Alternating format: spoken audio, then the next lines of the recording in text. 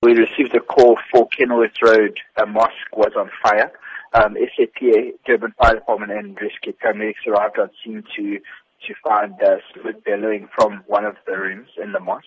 Durban Fire Department quickly maintained the fire and brought it under control, then continued to damper down the hot spots. Fortunately, there was no injury sustained during the fire, and SAPS and Durban Fire Department are investigating as to what exactly caused the fire.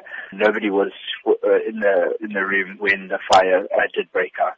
As much as you say there were no injuries on scene, were there any people around the mosque at the time that may have suffered from smoke inhalation?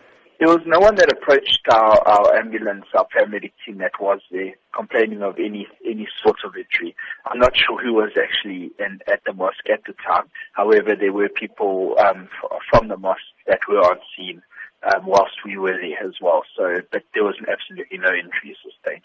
Can you talk to us about the construction of the building itself, or what is the extent of the damages?